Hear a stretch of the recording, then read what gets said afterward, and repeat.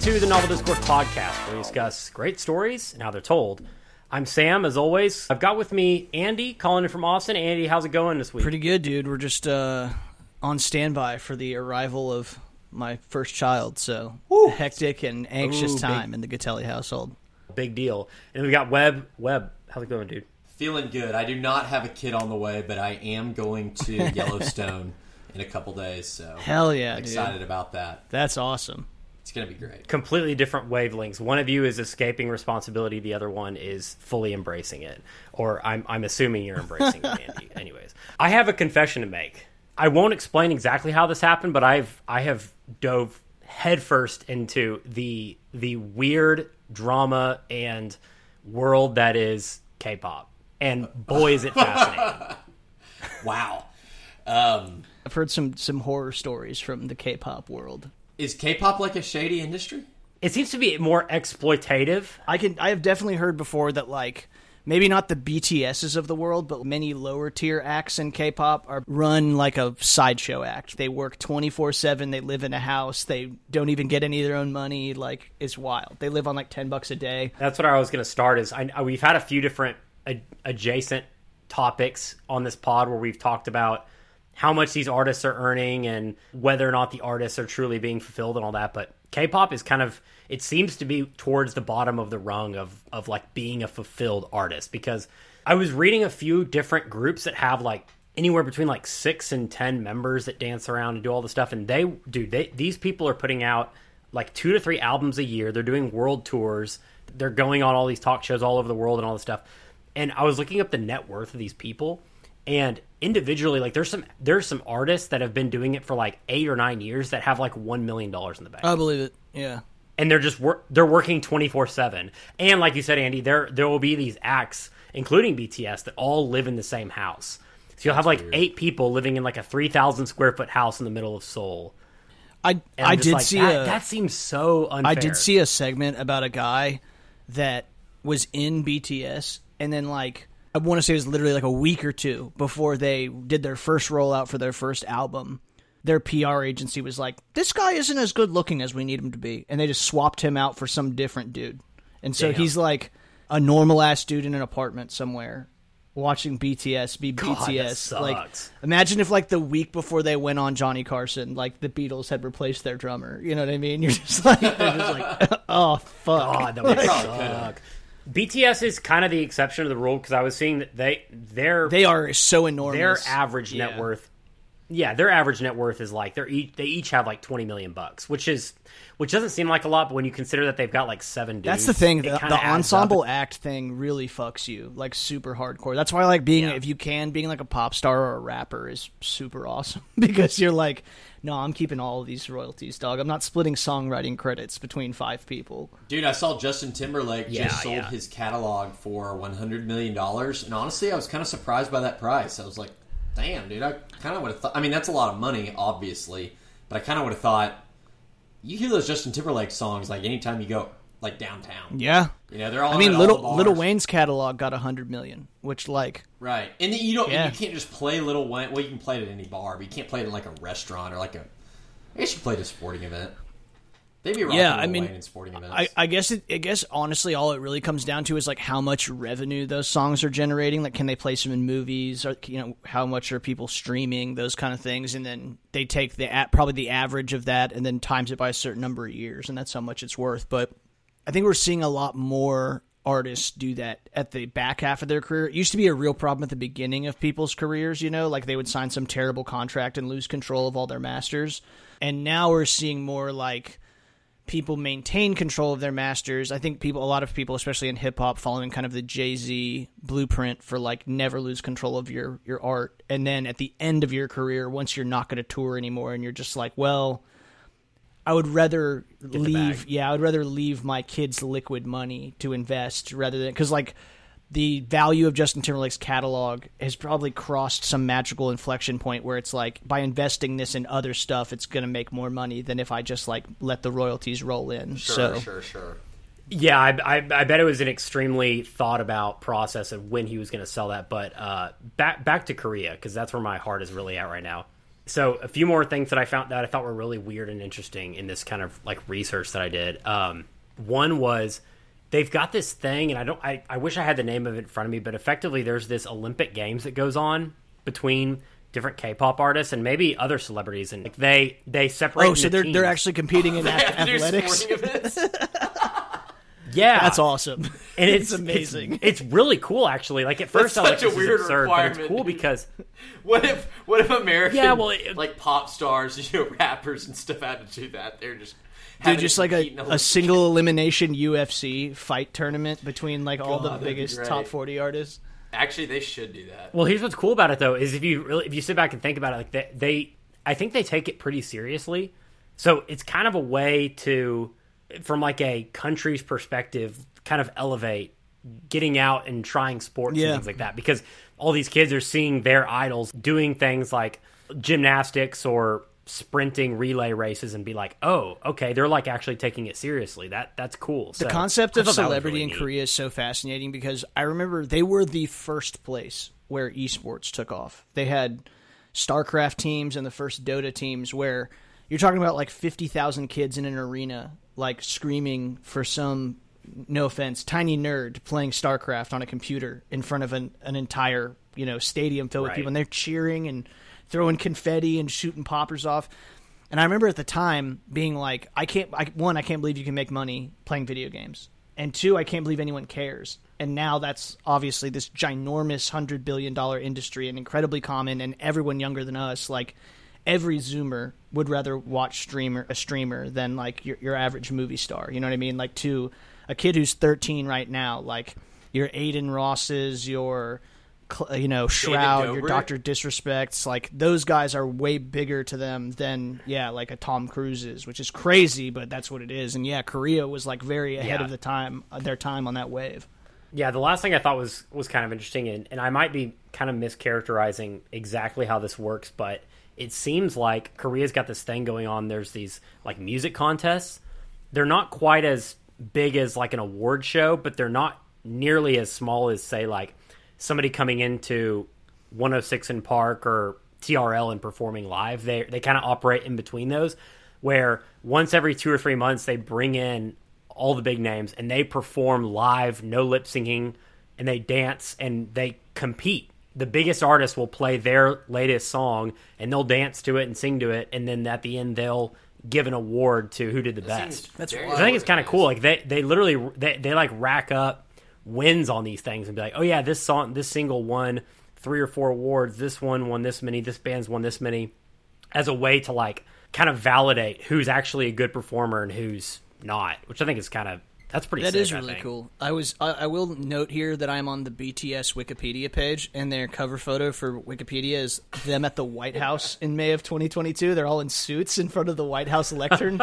And then under the background information, it says also known as the Bulletproof Boy Scouts, which low-key, better name. Fire hip-hop name. That's super cool, bro. Yeah. That's super fire nickname, dude. Yeah. Sam, I don't know when you did all this K-pop research, but I'm just laughing. I'm laughing sitting here thinking about how far down the rabbit hole you went on K-pop. Because I can tell you've got a sense of admiration. You didn't come on here and just start ripping or joking about K-pop. You're going down a list of like, the other really cool thing about K-pop is they play sports, man. Tread lightly, dude. You want your Twitter to become really horrible really quickly? Just tweet with no hashtags. Don't tweet at anyone. Just into the void with no followers. Be like, K-pop isn't that good. Boy, your mentions finna filled with anime profile pictures telling you that they're gonna kill you and your whole family. It's crazy how toxic that fan base is on Twitter.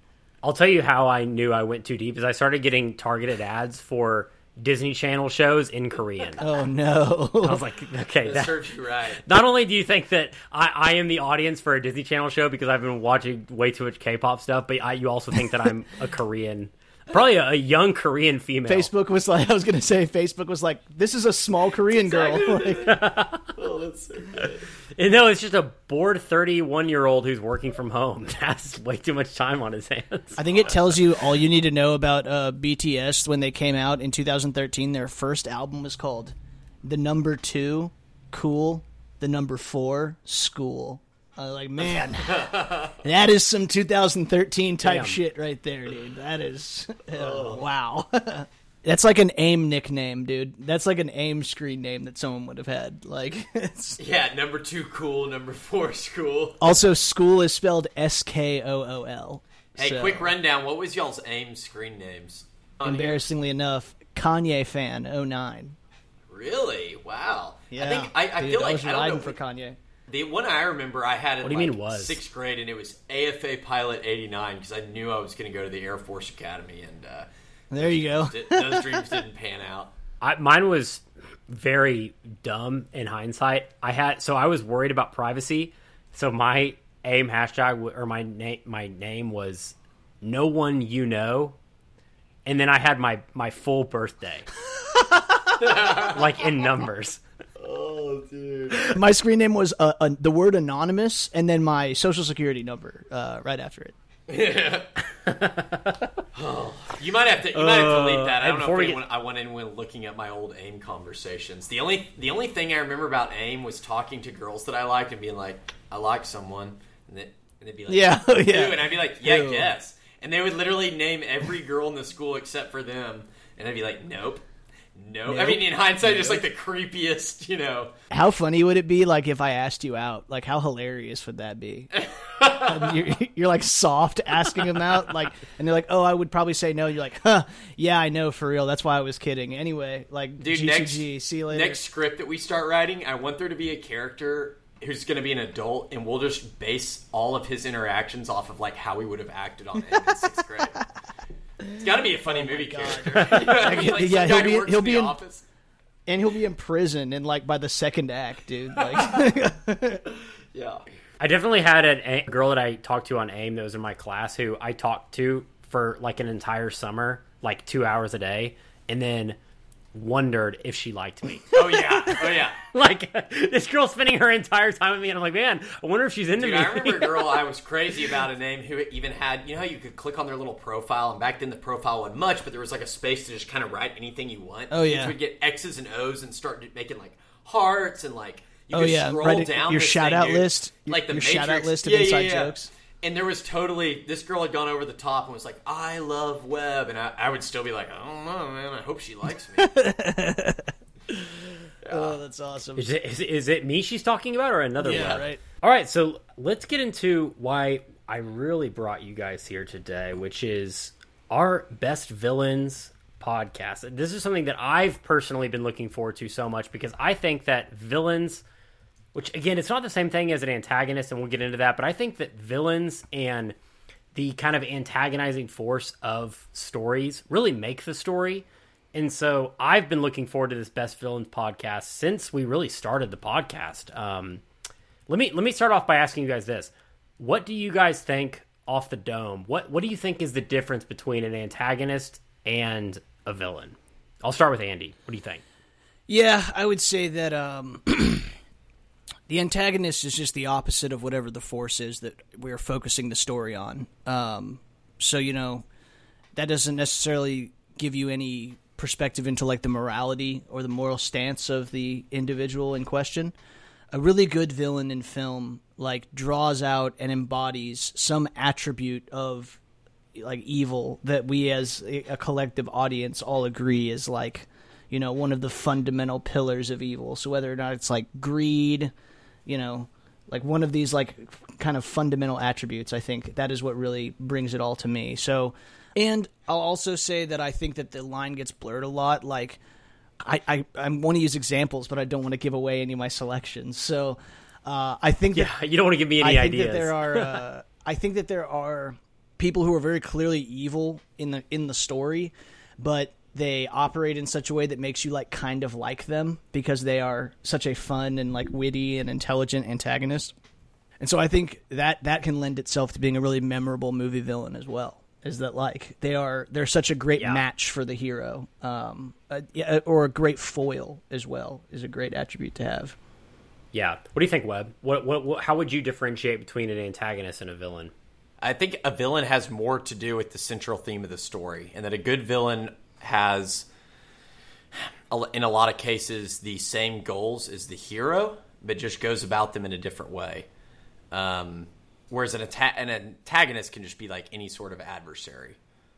That, you know, and I kind of agree with both of you. I had wrote down that a villain, or I guess I'll start with an antagonist, because I think an antagonist is a little bit clearer to define. Is I think an antagonist is just any entity that is in direct opposition with the protagonist, and maybe their goals are aligned and they're going for the same thing, or maybe their morals are completely opposing each other. I think the difference between an antagonist and a villain is kind of twofold. I think a villain has a little bit of malice inside of them, like something's not wired quite the same way. And then also, I think that a villain is a little bit more of a mountain to climb. I think that there are some antagonists within stories, like I'll give you an example in a story that we always talk about. Famous, obviously, example is Harry Potter. I feel like Draco Malfoy is kind of an antagonist, but he's not really a villain. Whereas Voldemort obviously is a villain. Let me ask you an example of one, because I'm at the risk of giving away one of my favorites here. Hans Landa from is he because on one hand, like, I don't think he has that much malice. You know what I mean? Like, he seems to be like, this is my. I mean, no, he's definitely evil, but it doesn't seem like you don't think Nazis are evil. Whoa, everyone back up. Let's hold this back for a second. What's Andy saying here? Last episode, he's quoting Stalin, and now he's siding with the Nazis? Where do you stand, Andy? I think the public needs to know. You know what I mean here. He's obviously evil. What I'm saying is that he doesn't seem to operate with any particular malice towards his enemies in the story, which are the bastards. I mean, he even sits down with them and is just like, hey, looks like you guys are going to win. I guess I'll switch teams. You know what I mean? So he's not personally invested in killing them. He doesn't give a shit. He just wants to, like, survive. He's like a rat. So, but at the same time, like, he's, like, incredibly ingenious. Like, he's kind of the main, like, intellectual adversary throughout the entire story. Is he more of an antagonist than a villain? Because, I mean, I think he's a great movie villain. You know what I mean? I will say this: your villain does need to be evil. The antagonist is going to be someone who is just, if they're a Nazi, are they just automatically a villain? Yeah, and an antagonist is going to have conflict with the protagonist, but they may not necessarily be evil. An antagonist doesn't need to be evil, where a villain does. I kind of side with Webb's definition a little bit. I think that a villain can be an antagonist, obviously, but I think there are some antagonists that are not villains. A good example from a podcast that we've done recently is Miracle. The Soviets are a great antagonistic force, but I don't think they are. Whoa, villains, dude! You didn't right? think they're not? They don't act like villains. Evil? Wow, Andy coming out as pro-Nazi and Sam coming out as pro-communist. Like, the entire political polls of the podcast have flipped, dude. We have flipped. Yeah. Hey, they were just misunderstood. So how are we? Are we doing this similar to the last draft we did, Sam, or like how is this working? We're gonna do a snake draft. Sweet. We're going to do it in this order. We're going to flip around from what we did last time. So we're going to go, Webb is going to go first, Andy's going to go second, I'm going to go third, and then it's going to loop back around to me, and I'm going to go fourth, Andy goes fifth, Webb goes sixth, etc. So let's get started. Webb, you have the number. I feel like this is, again, I've said this in our last snake draft. I feel like number one pick is both a blessing and a curse, because you have to just say, what is the best villain of all time, right? But there are, in my opinion, this is kind of like and I want to see what you guys do, but I feel like this is the Peyton Manning, Ryan Leaf draft, where, like, everybody believes there's, like, two equal top villains, and I want to see if you guys agree with that, because I think there's two very clear. And it comes down to, like, who do you think, like, in your experience, based on, like, what you've experienced in life, who do you find to be the most villainous? Or are you going with, like, who's the most iconic villain? Or, you know what I mean? There's a bunch of different directions you could take it. Yeah, and you actually reminded me, I had one more question for you guys before we get into the draft. What do you think makes a great villain? And I will, I'm actually going to start this one, because I wrote down 4 criteria that I think make a great villain. And I don't think that any really awesome villain has to have all of these. I don't think one's necessarily more important than the other, but I think these are 4 criteria that I've noticed in a lot of great villains. Number 1 is they're iconic.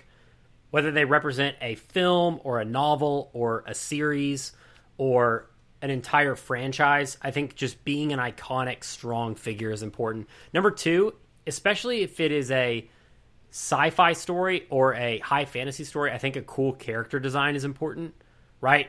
we talked about Darth Maul and how cool of a villain he was in our Star Wars prequels podcast. I think having a cool character design is really important. Number 3 is, I called it, I don't even know if this is a word in hindsight, but I said insurpassability. So they're just that much better or more competent than our hero, right? They're just a force to be reckoned with. And then number 4, and this is kind of a nice to have, is ideology, right?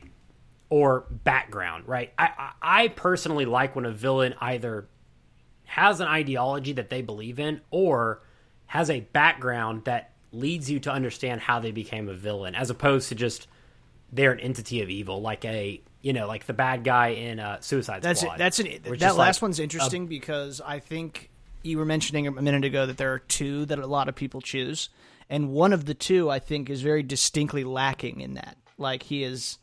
I agree, and I think we know which one that is. Those things. So yeah. But Webb, please give us your choice here, Webb. I was gonna say, to kind of piggyback off Sam, I think that your villain, and this is kind of like what I said earlier about sometimes this takes shape in the fact that the villain may have the same goal as the hero and they go about it in different ways, but a really good villain is going to help define your main character. Their character arc is defined by their opposition to this villain. I think that the villain obviously needs to be a very strong opponent or like a worthy opponent to the main character. And the more evil, the better. I like it. Yeah, agree. So who are you choosing, Webb? Well, I'll tell you this much. I wasn't going to... Number 1 overall I was pick. not going to choose this choice originally, but I also didn't know I was going to be number 1 pick overall. I feel like I was kind of going after the sleepers.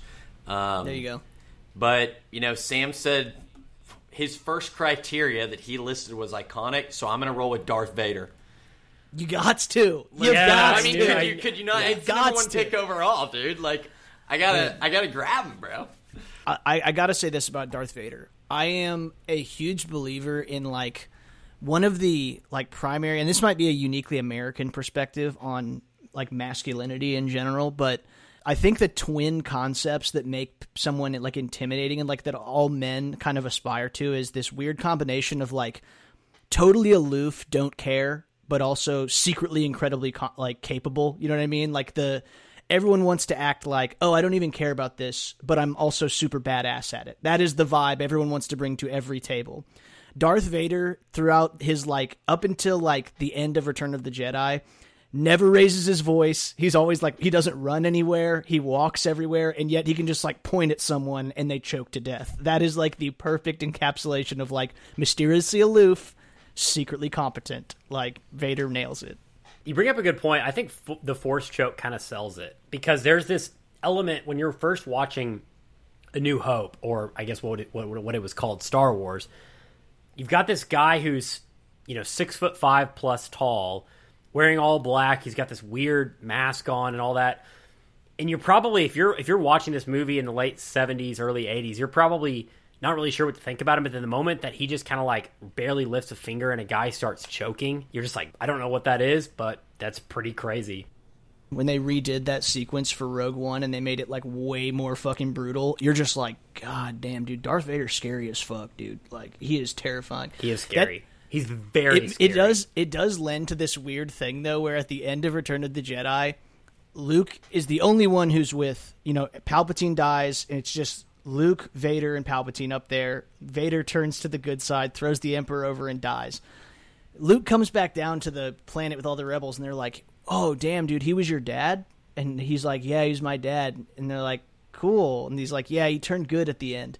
Like, bro, can you imagine that with any other like evil person of that magnitude? If like at the end of World War II they were like, yeah, dude, at the very last minute Hitler turned out to be one of the good guys. Like, Darth Vader is a war criminal on a level that has been unseen by the galaxy. But at the end of Return of the Jedi they're like, nah, he's tight. Yeah. Weirdly enough, I wouldn't, I feel like I'm the guy on this podcast who gets like super into the technical aspect and is like, no, that's not done well, like F this author. But I will say this, like, the way that they do that and the fact that Darth Vader's redemption, quote unquote, is done so there's like a clear line in the sand. He kills the Emperor, right? He effectively he throws him overboard. So it's not a hard sell to be like, was he redeemed, right? And so it'd almost be like a good character arc over 3 movies. I don't want to use a real world I don't want to use a real world example as to like invoke anger, but it'd be like if Sauron at the last second decided to like press a button and all the orcs died. Yeah. It's like, well, okay, also, he decided at the end not also to. Based on what Disney did in the later 3 trilogy, we know that the Emperor just, when he got thrown over that balcony, he immediately woke up alive again in a clone body somewhere else, and Vader's sacrifice was for nothing. I don't know if I want to accept that. Vader died for no reason and didn't do anything, but no, Vader is an amazing selection. He is maybe, I mean, I do not think it's going overboard to say he's the most iconic villain. Like, at least in that top 3 group where, like, if you're like, give me a villain in a movie, like 5 to 7 people out of 10 are going to say Darth Vader because he's just like he represents. He is the Michael Jordan or Tiger Woods of cinema villains. So absolutely. I mean, I think y'all said just about everything I would say, but yeah, that's my number 1 draft pick, and how could it not be? So Darth Vader, Star Wars. Do you like how we just we didn't even make Webb defend his decision? Well, to be honest, I wasn't going to pick. We just basically I wasn't going to pick up Darth Vader, so it's not like I have a ton of notes on him. I was actually hoping y'all would just piggyback and carry me through that. I knew, but I'm like the NFL owner who doesn't know shit. I know that this guy's number 1 overall. I'm like, fuck it. They're like, you ran a what? We already have a good quarterback. Whatever. Yeah. How could you pass him up? Yeah, I think we did. Okay, so we did in our best screenplays of the 90 podcast. I don't remember exactly what movie went first. Do you guys remember what movie went first in that? I remember what I picked first. I picked it, right? And it's probably going to be one of the first villains y'all pick. Godfather or something? No, this didn't come out in the 90s. No, yeah, true. I don't know. Bro, you got to know that. Damn, I don't know if you picked like one of the Godfather Fiction? 4 off straight to DVD. Nope, I got that one. We'll look it up. Yeah, I gotta look it up because I can't remember what I selected. God, this is embarrassing. We're such a Fei Chai podcast. That's great. We don't even remember. But anyways, I do remember me making the analogy that it was like getting a Eric Fisher surefire left tackle that's like going to be an anchor to your offensive line, just like a no-brainer, but not necessarily sexy. I feel like Darth Vader is, you just went and got the obvious choice for QB1. Yeah. Right? Trevor Lawrence. Right. Yeah, you no gotta miss. No hey, miss. Was your number 1 pick overall City of God or Saving Private Ryan? I feel like that you would have picked I definitely picked City of God, but it wasn't with my number 1 pick. I'd have to go back and look it up because Is City of God in the 90s? No, it's not even. It's in the 2000s. It's not in the 90s. Okay. Yeah. So we're all turned around. City Let's of just God leave the thing. 90s podcast in the 90s. We'll have to go back and look it up. But okay, is it me? By the way, City of God. I feel like I'm gonna reference it for like the 9th time. We recorded an episode on that. We still have not released the City of God episode. That was a good episode too. People are like, "Where is the City of God episode?" We just it's in the vault. It's elusive. It's on like our Patreon. Yeah. So if you want the City of God, subscribe, like and subscribe. Just sign up, motherfucker. All right. So is it me? Yeah. Anyways, go. It is you. Okay. So first, I mean, I was wondering if we were going to use like. I know who you're picking. Do you? I know who you're picking. Do you? Then why don't you just pick it for him then, dude? Yeah. Should I say it? Can I just say it for you? Can I turn in the envelope for you? Tell me It's who just I'm going to be picking. such a fail if It's you... not the Joker. You're picking it's the Joker. not the Joker. Oh, I'm okay. picking dude. Anton. Right. I'm picking Anton Chigurh from No Country for Old Men. Oh, I love that choice. I love that. Yeah, dog. When you talk about just like the living embodiment of fucking terror, an unstoppable force that is just coming for you, and I think what I love so much about that movie is they did such a good job creating a protagonist that was very relatable. Like, he's a very normal guy. He doesn't have any like supreme skills. He doesn't have some crazy background. He's not a Green Beret or something. He's Dude, he just has a dude. no background. That's kind of what's Right. a crazy thing Yeah. about him. Is usually a good villain, you want to have him to have a good backstory. But kind of the cool thing about that character is that he has literally like, he's like a just man in black who shows up. He's from nowhere, and I've actually He's heard death. that He's just death on the pale horse, dude. Right, he just right. Like, rides in and fucks you up. And dude, I heard when the Coen it's brothers terrifying. casted that they were looking for someone who just looked like they came from the planet Mars, and like that's and dude, he absolutely murders this role. Javier Bardem, shout out. Yeah, Javier Bardem. And man, just like everything about this, the scene where he goes into the gas station and asks the dude what's the most you ever lost on a coin flip is just absolutely like spine shivering in how scary it is. And the guy doesn't know. Yeah. His use of like the cattle bolt gun to like just like compressed air take dudes out is so fucking scary. It's awesome. I think he is a near like for that kind of movie where it's like, you know, being hunted kind of thing. Like he is like it's so perfect. I don't know if it'll ever be done that well again. So my first choice from the Coen brothers masterpiece. You've sold me. Yeah, Anton Chigurh. You've sold me. I feel like you just took a lanky wide receiver as a number 2 overall pick when you have other needs. I do. Which, dude, it's a Calvin, great. Baby. It's dude, Calvin Johnson. Like, dude, it's a great pick because you sold me in the sense that there are 3 to 4 scenes in that movie that I think about and I'm like, God, these are some of the best modern villain moments. Yeah. I think about and these aren't necessarily like characterization, but they are just like such great scenes. You talked about the cow pressure gun scene. How about the scene where the cop is calling about this guy he just booked, and then in the background you see Javier Bardem. I forget the villain's character's name, but like he does the handcuffs below his feet and then like uses it to choke the guy out. That's it's just like he's almost scene. on the level of like it's like a more realistic version of like a Michael Myers or a Jason, where they just keep coming. Like no matter what you do to them, no matter what happens to them, it's just an unstoppable force that pursues you over any terrain forever.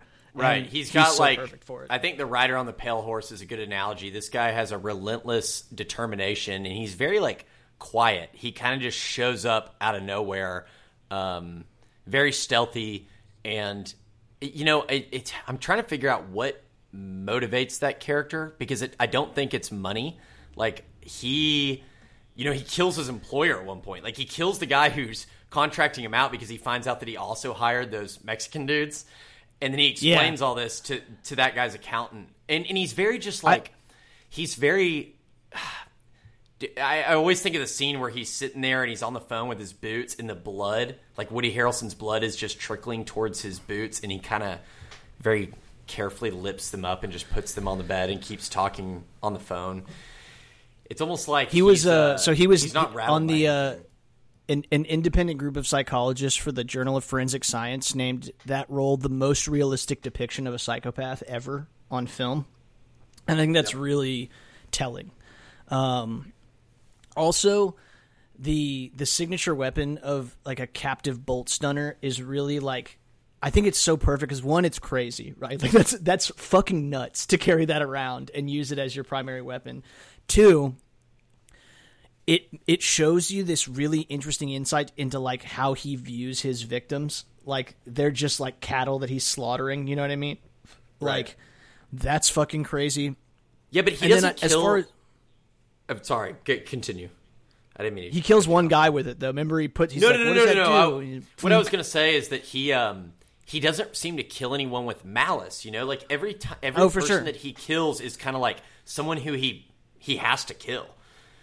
For the most part. Well, I guess that's not totally for sure. true. Well, I feel like maybe when you ask like what motivates him, he is very much a psychopath in that he has this weird like set of morals, quote unquote. You know, like he doesn't kill for no reason. He always kills with a purpose. Like blah blah blah.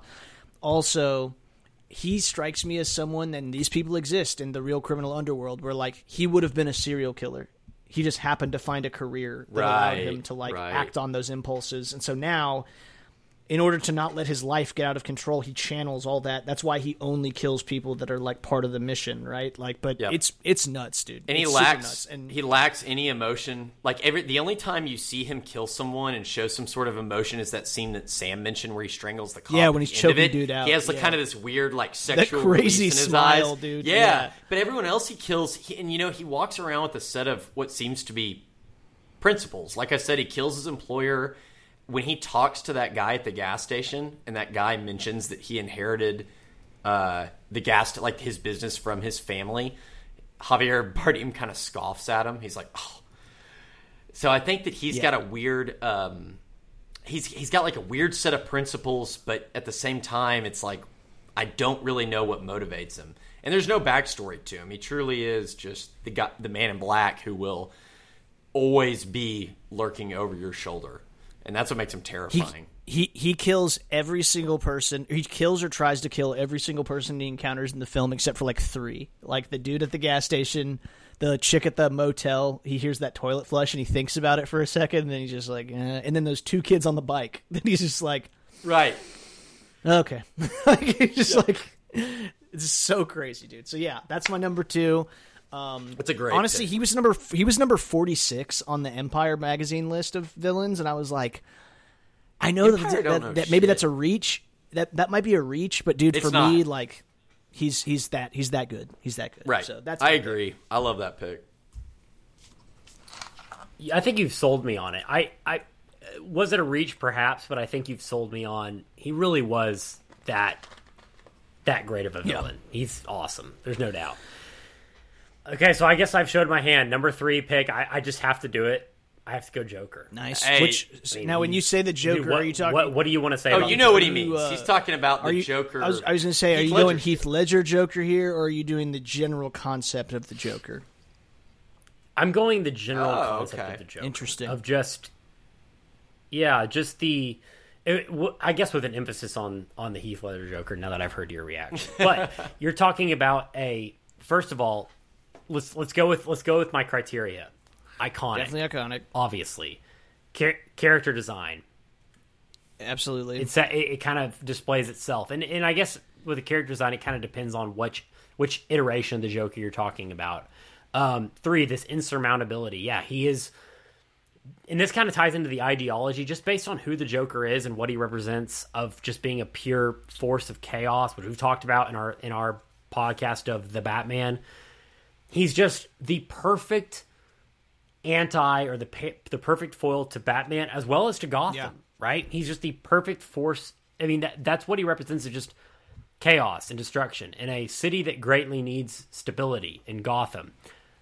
And a villain a hero with the Batman who is, tries to pulverize his adversaries into submission. The Joker, you can't do that with the Joker, right? Because he has no fear. He has no sort of, he has no wants or needs. He's just there for destruction, which is, for somebody who's all about, keeping the order, keeping the peace like Batman, he's just the perfect foil. And where Batman is, got all the dark, the navy and the black, and hides in the shadows, the Joker's flamboyant. He'll wear, a white face and all this makeup, and he's out and about, and he's making a show of it all, right? So they're just...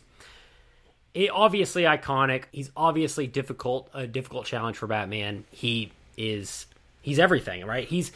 To me, he is right up there with the Vader as being a incredibly competent and iconic villain. And to me, he is just like such a obvious first pick for me.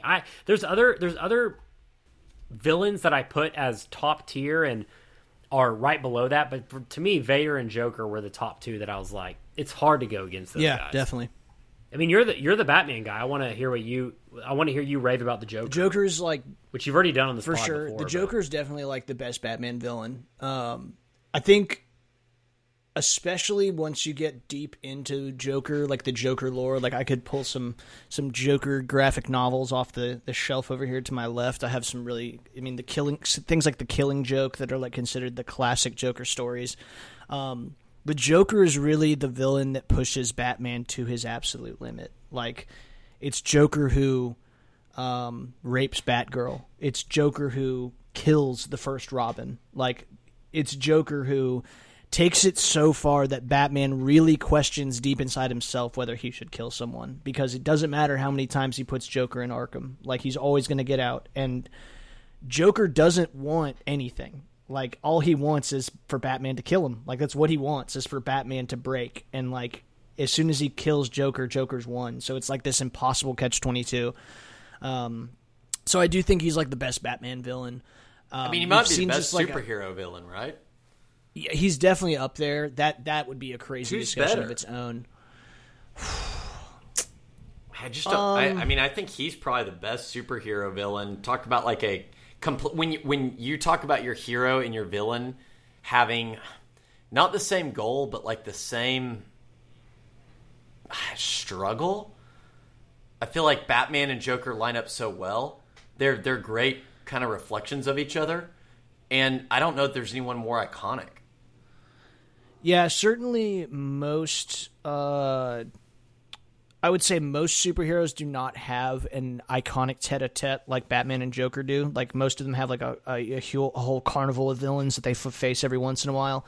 You can maybe make the case for like Superman, Brainiac being similar as far as like the amount of times they've fought, but I just personally think Superman's kind of whack. So yeah, I would say you could make a strong case for the idea that Joker's the best comic book supervillain, and he also offers the greatest opportunity for like self-critique of the comic book genre, the superhero genre. Like, it's through stories involving the Joker that we've gotten the greatest self-critical stories from Batman about, like, is it healthy for Batman to be doing this? Is Batman really a hero? Like, this billionaire who lives in this city, like, you know, he doesn't do anything to, like, you know, address the real issues in the city. He puts on armor and beats the shit out of petty criminals at night. Like, what does that say about the society that he lives in? Like, all those things are often spawn from a story of Batman and the Joker, because it's the Joker who's willing to like pull the pretty mask off of Gotham and be like, look what look what this is like. So I think, yeah, I would say I think you're right. Now that I really think through it, I think the Joker's. I mean, I think he's got to be the best comic book hero of all time. And shouts out to the Heath Ledger Joker, because that was a whole other level of Joker and a different backstory from the original. Obviously, he's had kind of multiple iterations of what his backstory is, but I mean. Dude, yeah, and I don't know if we'll ever get close to that again, honestly. No, like, they've tried. I mean, he goated that. Yeah, and it's impossible to know. It's kind of like the Biggie Tupac thing. It's like, we'll never know how good they would have been if they hadn't died, and we don't know how their music would have been received if they hadn't died. Like, the weight of a death to a creative is so powerful that it warps our view of their art. So that role was iconic, and then the fact that it effectively killed him like makes it so that it's like 10 times as iconic and crazy. And now it's like any role after that is going to effectively, you either have to take it in a totally different direction, which can go very poorly, a la Jared Leto. Shout out Jared Leto. Or you can try to like kind of do an approximation of that, which just comes off as kind of cheap. So yeah, it's a challenge. How many incels is Heath Ledger's the Joker responsible for? Bro, or just the Joker, and like even the Joaquin Phoenix Joker, dude, like that is just like the 4chan fucking living mascot. Which is also but that's kind of like what great rendition of the Joker. Yeah. Oh, that was. I mean, that's second best for sure, dude. While we're on that's the subject, subject, a great movie. I don't really know if I really don't really understand why that movie needed to be about the Joker. It didn't really have anything to do with the Joker. Like, it was like, yeah, he put on clown makeup at one point, but like, I don't know. I'm not a huge fan of that movie, so like maybe that's why I'm kind of hating it. But I was like, the Batman part was totally shoehorned in. It didn't really have anything to do with Batman or the Joker. It could have been a totally fine story without trying to make it a comic book movie, which it really wasn't. So that's my take. But you know what? At the same time, there's been so many iterations of the Joker that I kind of think that it was cool that they developed a whole movie. If you're going to do a movie about the Joker, and you've got Heath Ledger's Joker, which you can't redo. You've got the campy old Joker that we used to have in the '60s, and you've got Nicholson's Joker. Like, that's kind of a cool angle. Yeah, and you let an actor as good as Joaquin sink his teeth into it. Like, if you're going to try to tackle the Joker at this point, you almost need someone that good to like take a shot, because it's going to be tough. Hey, while we're on the subject, it was a good. While you think it maybe wasn't necessary for that to be a Joker film, I do think that's. I agree with what you're saying, but I also think that it was a really good job of Joaquin Phoenix playing. Oh, for sure. Kind of a nuanced version of the Joker. It was such a cool version. And of we the Joker. got Joaquin, like the scene where like, so one of the things that I think is really cool about that film is obviously like they gave him the medical condition where he can't help but laugh. I thought that was kind of cool, but I think it has one of the coolest scenes that I can think of in the last 2 or 3 years film is when he has his first kill, which I think happened on the subway. Yeah, those dudes are picking on him. That's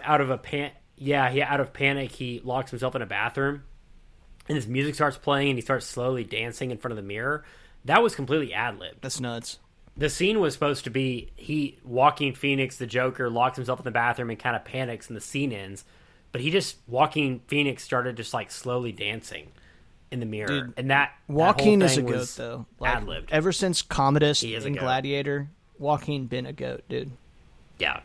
Yeah, he's Which been I a don't goat. know if anyone's When going to we get this select thing. Commodus from Gladiator, so I apologize, but they should because that shit was fire.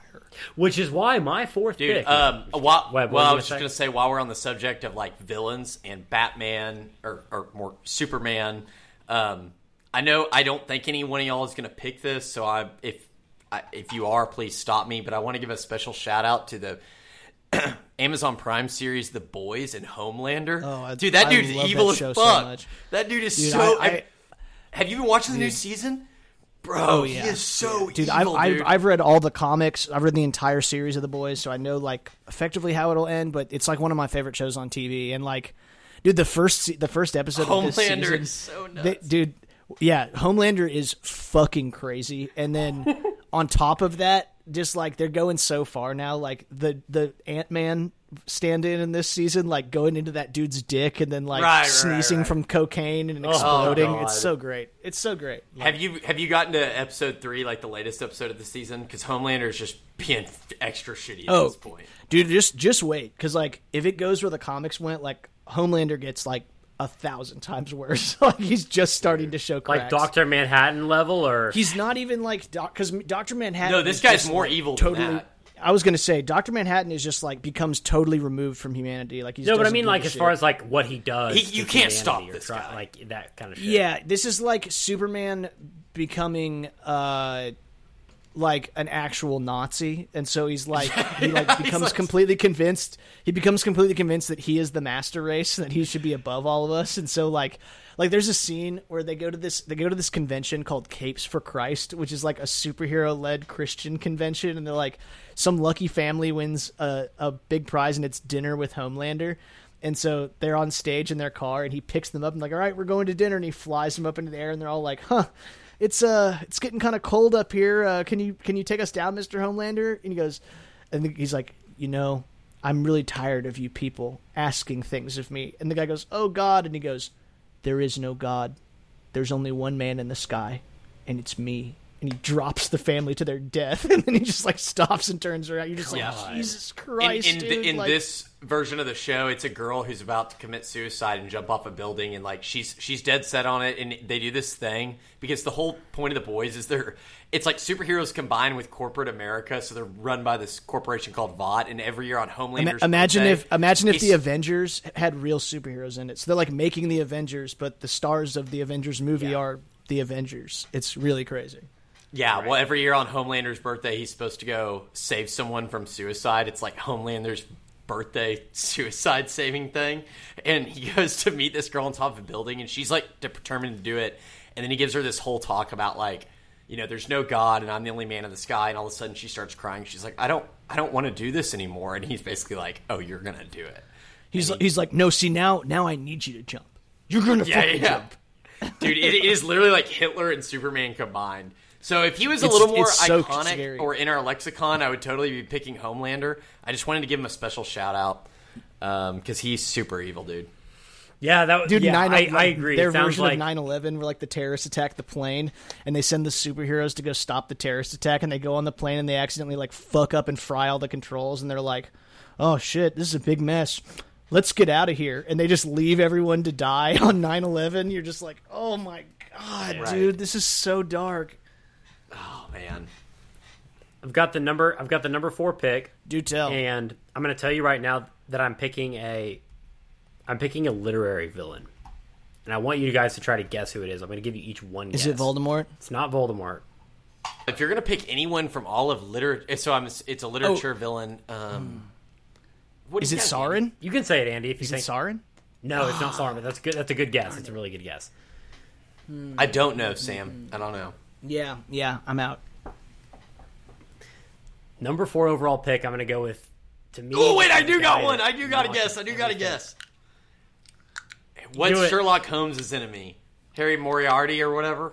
Oh, yeah, that's yeah. classic. Professor Moriarty? No, it's not. But that, That's a good I one. did think about doing that pretty high up. Count Dracula. Okay. Ooh, All right. damn, dude. Classic. Wow. Okay. First, iconic as hell has been done. Probably the Obviously, the novel was huge. He's done multiple films.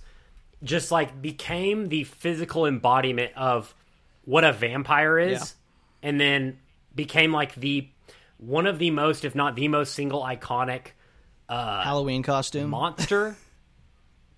Yeah, like the most iconic monster, for sure. Right? If you're thinking about doing something for Halloween, it's like I'm going to be. It's a like vampire. second only to like bedsheet I want to be in like the like rudimentary scary things.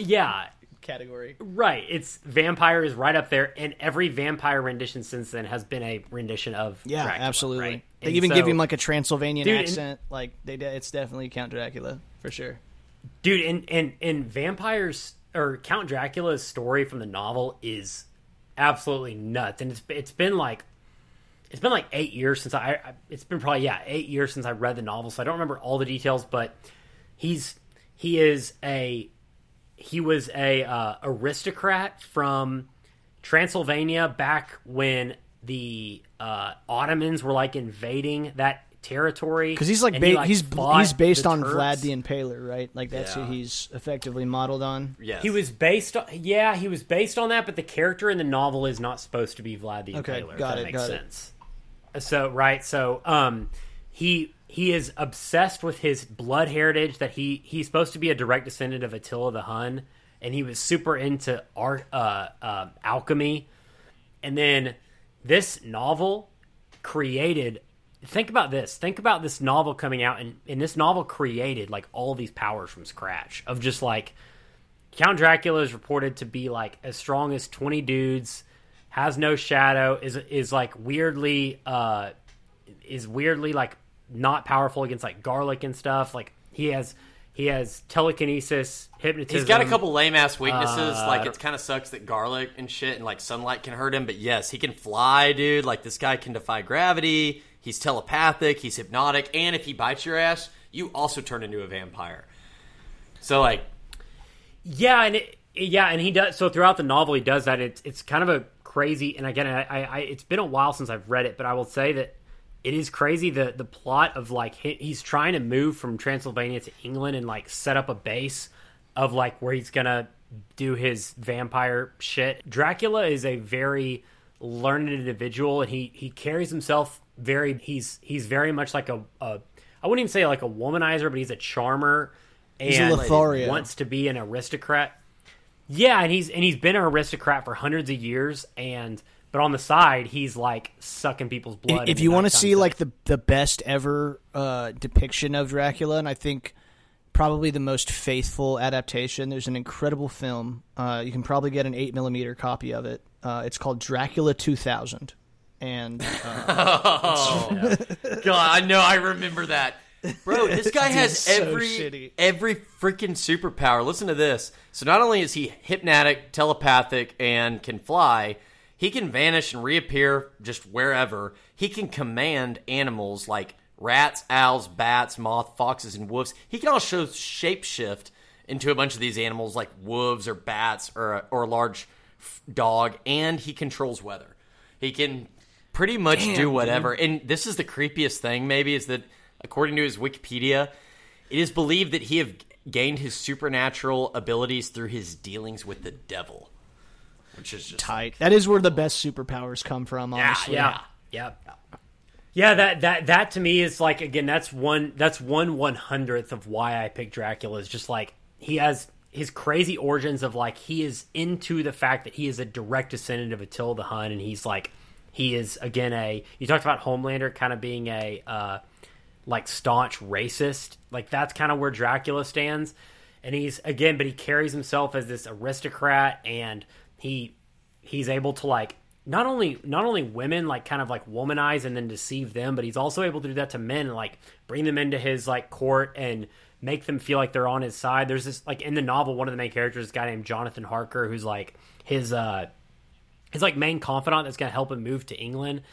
Dude, he takes this guy, which is essentially his best friend at the moment, and like seduces and what's the word I'm looking for? Like vampirizes, like turns into a vampire. Not only this dude's like fiance, but his fiance's best friend, and like kills their families and shit. Like, dude, he's fucking nuts. Like he takes like this woman who has like a boyfriend and turns her into a vampire and has her kill this dude's family and like children and stuff. Like it is crazy, the stuff this guy does. It's all to create this base of like this. He's going to have all these different layers throughout Greater London where he can suck people's blood. That's wild. He is truly cold. He's cold-hearted. He's iconic. He's been represented in all these different films. He has entered the cultural lexicon of like what we consider to be a monster. And he's got all these badass powers, which again, Webb, you kind of pointed out, were kind of invented in this film or in this novel, right? Where like these things were pretty novel in the moment when this book came out in like the late 1800s. So, dude, he's awesome. He's a great villain. That's a great pick. He is evil as hell. He's the original city boy. I really can't say any more about Dracula. Yeah, he's That's awesome. a great pick. Well, Andy, it's back to you my for bad. number 5. I was about to go in. Glad I didn't. Ooh, okay. I'm glad I get to go. Hopefully you weren't about to steal mine. So for the 5th overall pick, my guy, he's not as powerful as Count Dracula. And probably not as evil, but he's still pretty fucking evil and pretty fucking tight. It's Alonzo Harris, Denzel Washington's character from Training Day. I love that pick. Okay, Yeah. So quick note. Can I say something real quick? I had him as my number 9 overall, and I had an asterisk by it that was like, Andy is going to pick him before this. I honestly thought Andy would pick this as number 1. It was down between this and Kaiser Soze, and I decided to go with the Alonzo Harris direction. Yeah. So what I really love about this is that there is a really great American tradition around like cop noir movies where there's a crazy city and it's crime-ridden and you need a cop that operates outside the bounds of the law. A lot of times they'll make him a private detective. But even if he's not, they're like, it shows the stories are all based around the idea that like someone who's truly operating in the name of justice doesn't care where the law, where their actions end and the law begins. It's all about like, they're going to do what's right regardless. At the beginning of this movie, that's what you think Alonzo Harris is. Like when you meet him, you think he's just this like hyper competent, like super fucking cool vet cop who's just like, first day on the job, Ethan Hawke, he's like, bro, I'm going to show you how we really fucking do L.A., okay? Like, we don't play around with, like, hanging out at the office and eating donuts. Get in my badass Cadillac Coupe de Ville. The scene where he's like, where he goes, where's the office? He was back at the office, and he goes, and then Denzel Washington looks at him and goes, you were in the office, baby, going up. And he hits the hydraulics on the Coupe de Ville, and it starts playing fucking The Chronic by Dr. Dre. But what we obviously see is that he is a fully crooked cop and kind of like the most crooked, crazy cop. He's like gotten into this situation with the Russian mob where they're going to fucking whack him. And so he's going to fucking kill one of his informants and take all his money. And he's like decided he's going to use Ethan Hawke on his Training Day as that guy.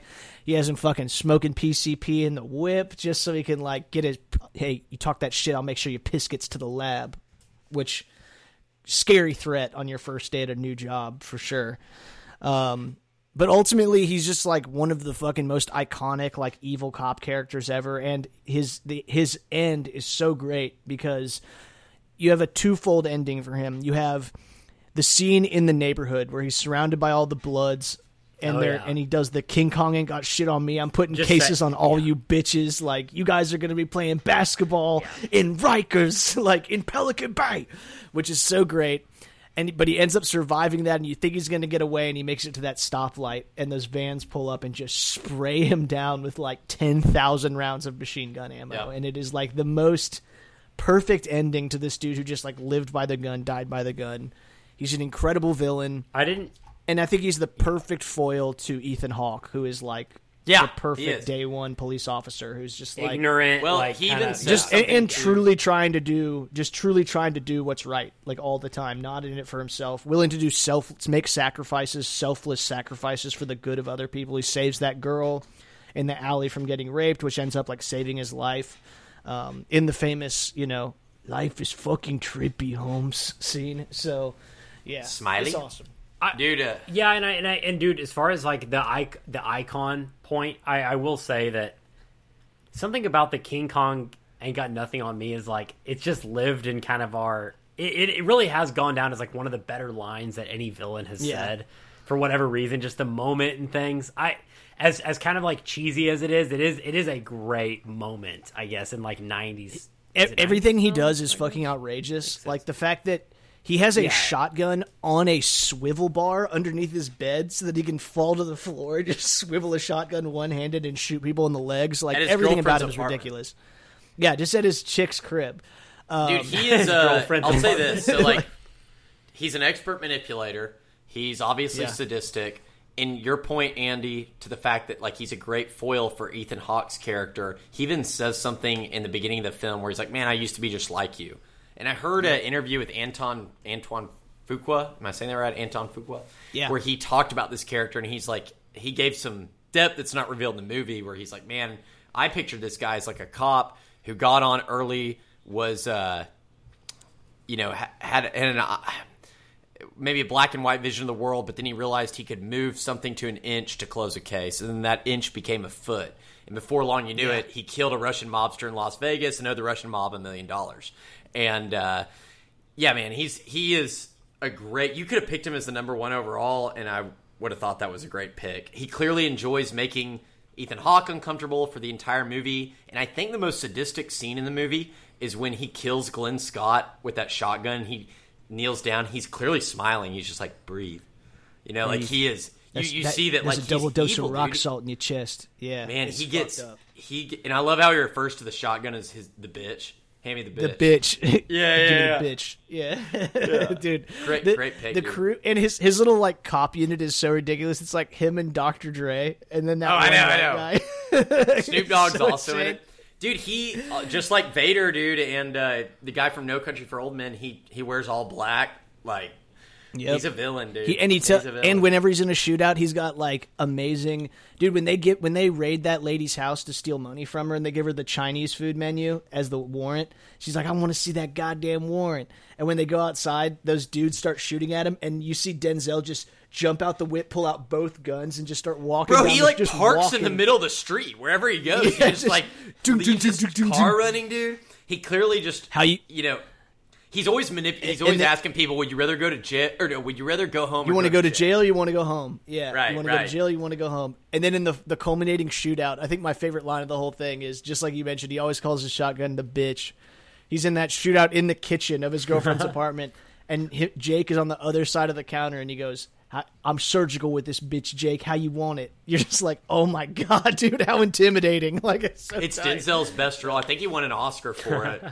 He did win an Oscar for this. It was like he was the first black leading man to win an Oscar, which was a huge deal at the moment, and super well deserved. I mean, I think he deserved it. Absolutely. I think it's probably my personal number 2 favorite Denzel. My favorite Denzel is Man on Fire, because it's just such like I love a good tragic role. Like it's so tragic how he like Creasy like finally finds himself in this little girl and then dies, which fucking incredible. But Training Day is like obviously his most iconic, like number 1 role, and well deserved, dude. This is an incredible villain, incredible antagonist. It's awesome.